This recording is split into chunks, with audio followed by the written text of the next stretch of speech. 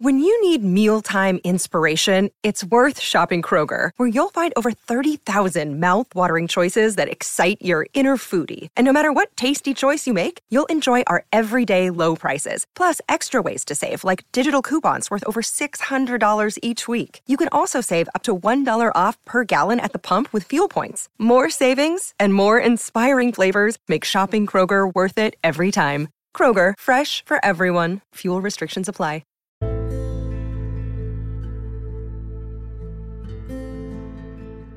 Welcome to The Tint, a podcast dedicated to lovers of the natural style botanical aquarium, the brackish water aquarium, the black water aquarium, and pretty much every unusual concept out there. I'm Scott Fellman, your host. I hope you've enjoyed listening to some of the podcasts. We've been getting really great feedback, and I really appreciate that. I've even had people tell me that they like my voice, which is really funny because I always thought I have the worst voice for a podcast, but hey, you never know. So good to hear. Glad to have everybody with us today. Today I want to touch on a topic that I've talked about before, but I'm going to hit it again, and it's one of those things that a lot of people say, well, why would you do this? Because you sell botanical items for a living. Why are you talking about this? And the topic today is really collecting your own stuff.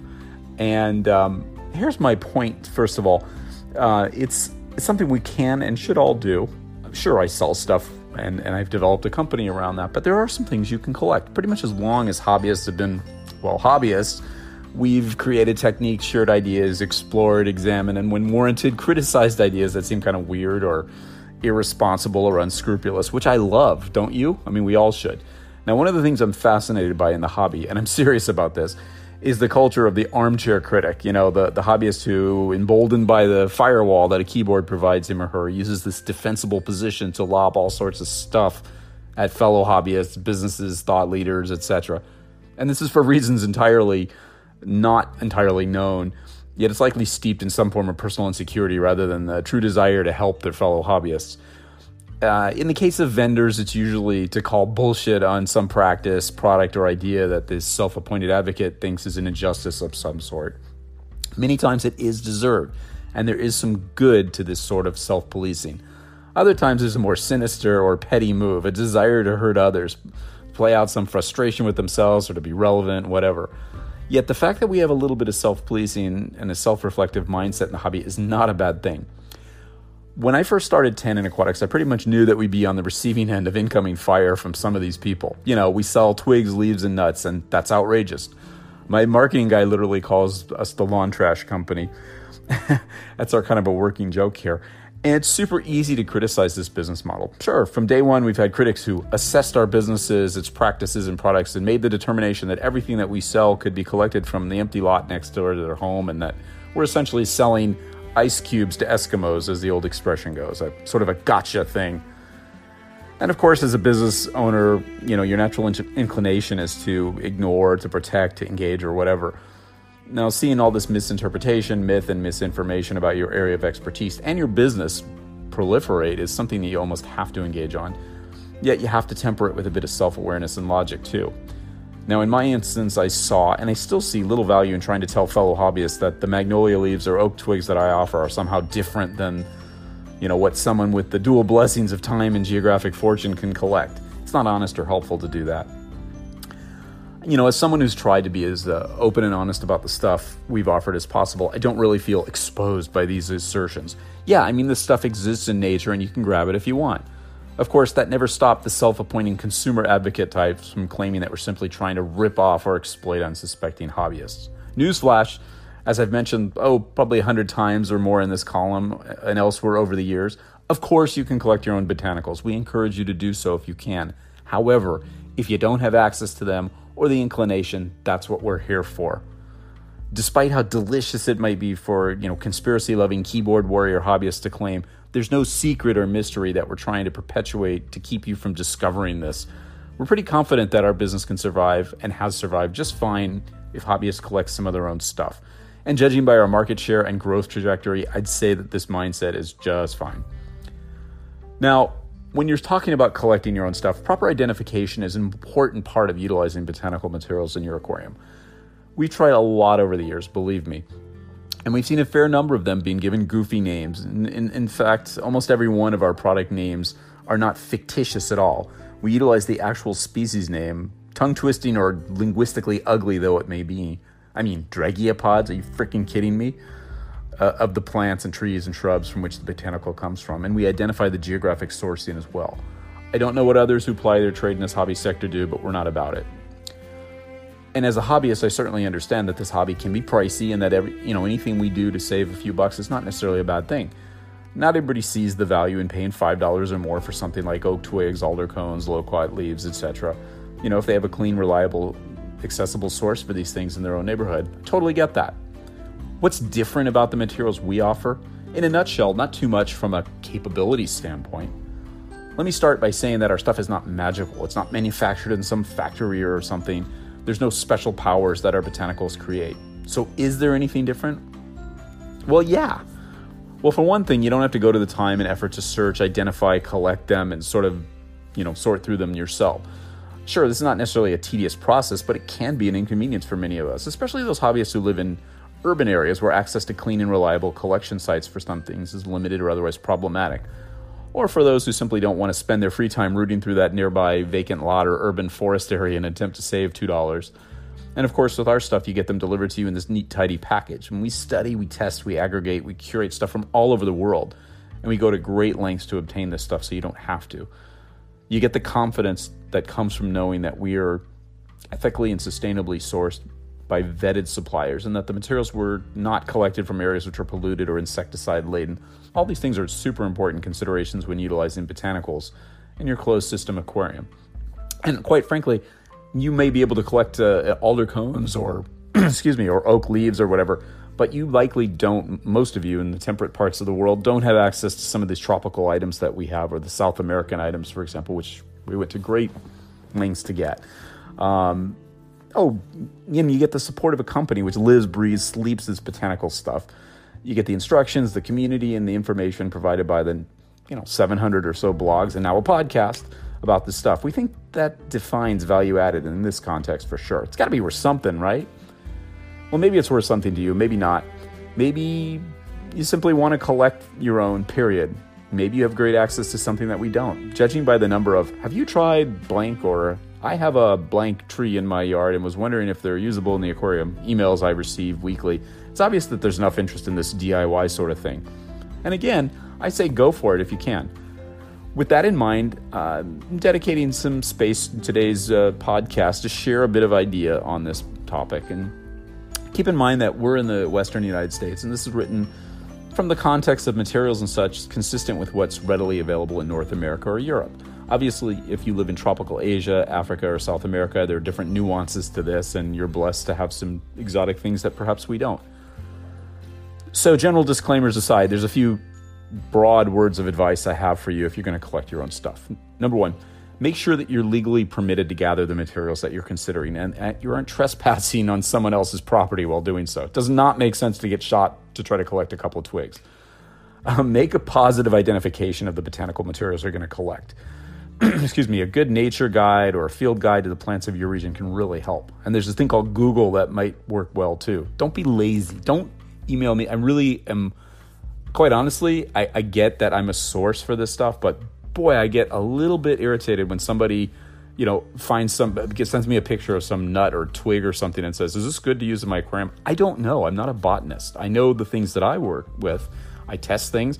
My advice to you is test it. Test it yourself. Don't be lazy. Go on Google and ID. That's what I had to do when I started Tenon. It's not that hard. It takes time. If you're going to go to the effort to collect things, make the extra effort to identify things. I'm going to stifle this stupid laziness that our hobby culture seems to imbue on everybody. I'm ranting a little bit today because I'm really tired of it. I'm tired of people, saying, I heard that, adding botanicals to your aquarium causes nitrates. Could you address this? I have. We've written over 700 blogs on this stuff. So you're going to find the information. Our community's talked about this stuff. The information's out there. You got to dig for it. Not everything is going to be spoon-fed to you. Okay, I'm off my soapbox right now. Getting back to the things you need to do. Confirm that the area that you're collecting from is not sprayed with pesticides or subject to runoff from other toxic substances or pollutants. This is really important. If you're not sure, don't just grab them. It's simply not worth it. Collect the botanicals you're focusing on as naturally fallen materials. That's the other important thing. This is particularly important with leaves, as we've discussed many times in this blog. When leaves fall naturally, they've consumed many of the sugars and other compounds that are not beneficial for our aquariums. And, those are actually more detrimental than helpful. Very important. Never collect anything from a tree or shrub which is protected, endangered, or otherwise restricted from being disturbed in your area. This is pretty obvious, but we'd be negligent if we didn't mention it here. Okay, reality checks aside, what materials can you typically collect? Let's talk about leaves. Of course you can grab leaves. If you live in North America, magnolia, which, believe it or not, is one of our more popular leaves. It's an obvious one for a lot of people in North America. There are plenty of references for identifying the specific species you might have in your area. I've tried a few varieties, and I've determined that no one variety is substantially better than another. The important thing is that you collect them as naturally fallen, not green, and that you rinse them and take the time to wipe them off and maybe dry them out a little bit more before you use them. They have a waxy dermal layer that retains moisture, and they can get really moldy if packed away too soon after they've fallen. A lot of you have brought this to my attention when we ship these things. It's a real fine line with magnolia because of the moisture that's trapped in the cutin layer of the leaf. When you put it into a sealed plastic, package, the moisture gets sort of exuded, and you get this sort of greenhouse effect, and the surface is often turned moldy. Now, the mold is not necessarily harmful, and it can be typically wiped away with a paper towel and eliminated via boiling during the prep process. But it's unpleasant, I get it. But generally, mold has never, ever been an issue for me, so I wouldn't worry about it. But magnolias are a little tricky to handle.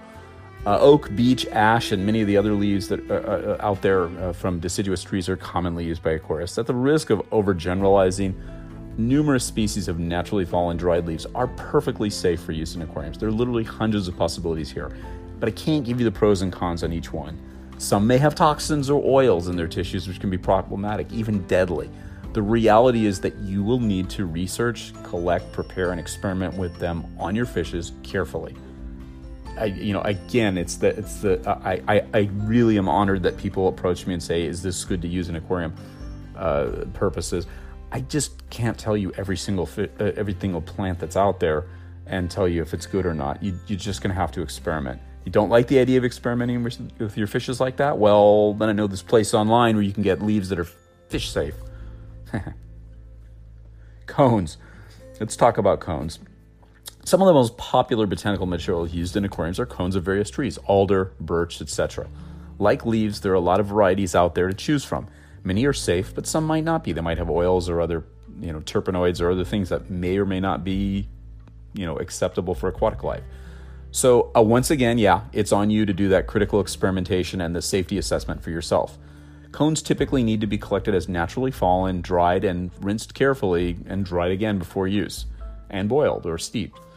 You can't be too careful. I've had people over the years, funny aside, I had somebody from, I don't remember where, from either Australia or somewhere, asked me about casuarina cones. They said, these are toxic, and they put out a chemical that kills other plants that grow nearby.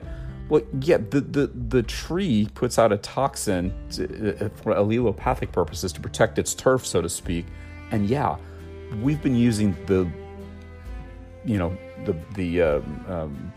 acorns, or excuse me, not the acorns, the cones of the casuarina tree for 7, 8, 9 years with shrimp and all sorts of delicate animals. Never, ever had a poisoning issue. That's a case of, the tree behaves a certain way. The pods, and in this case, the cones, not necessarily so. You have to test these things. We've tested them, used them on our own shrimp, our own fish for, almost a decade now. So we're very comfortable in our sourcing.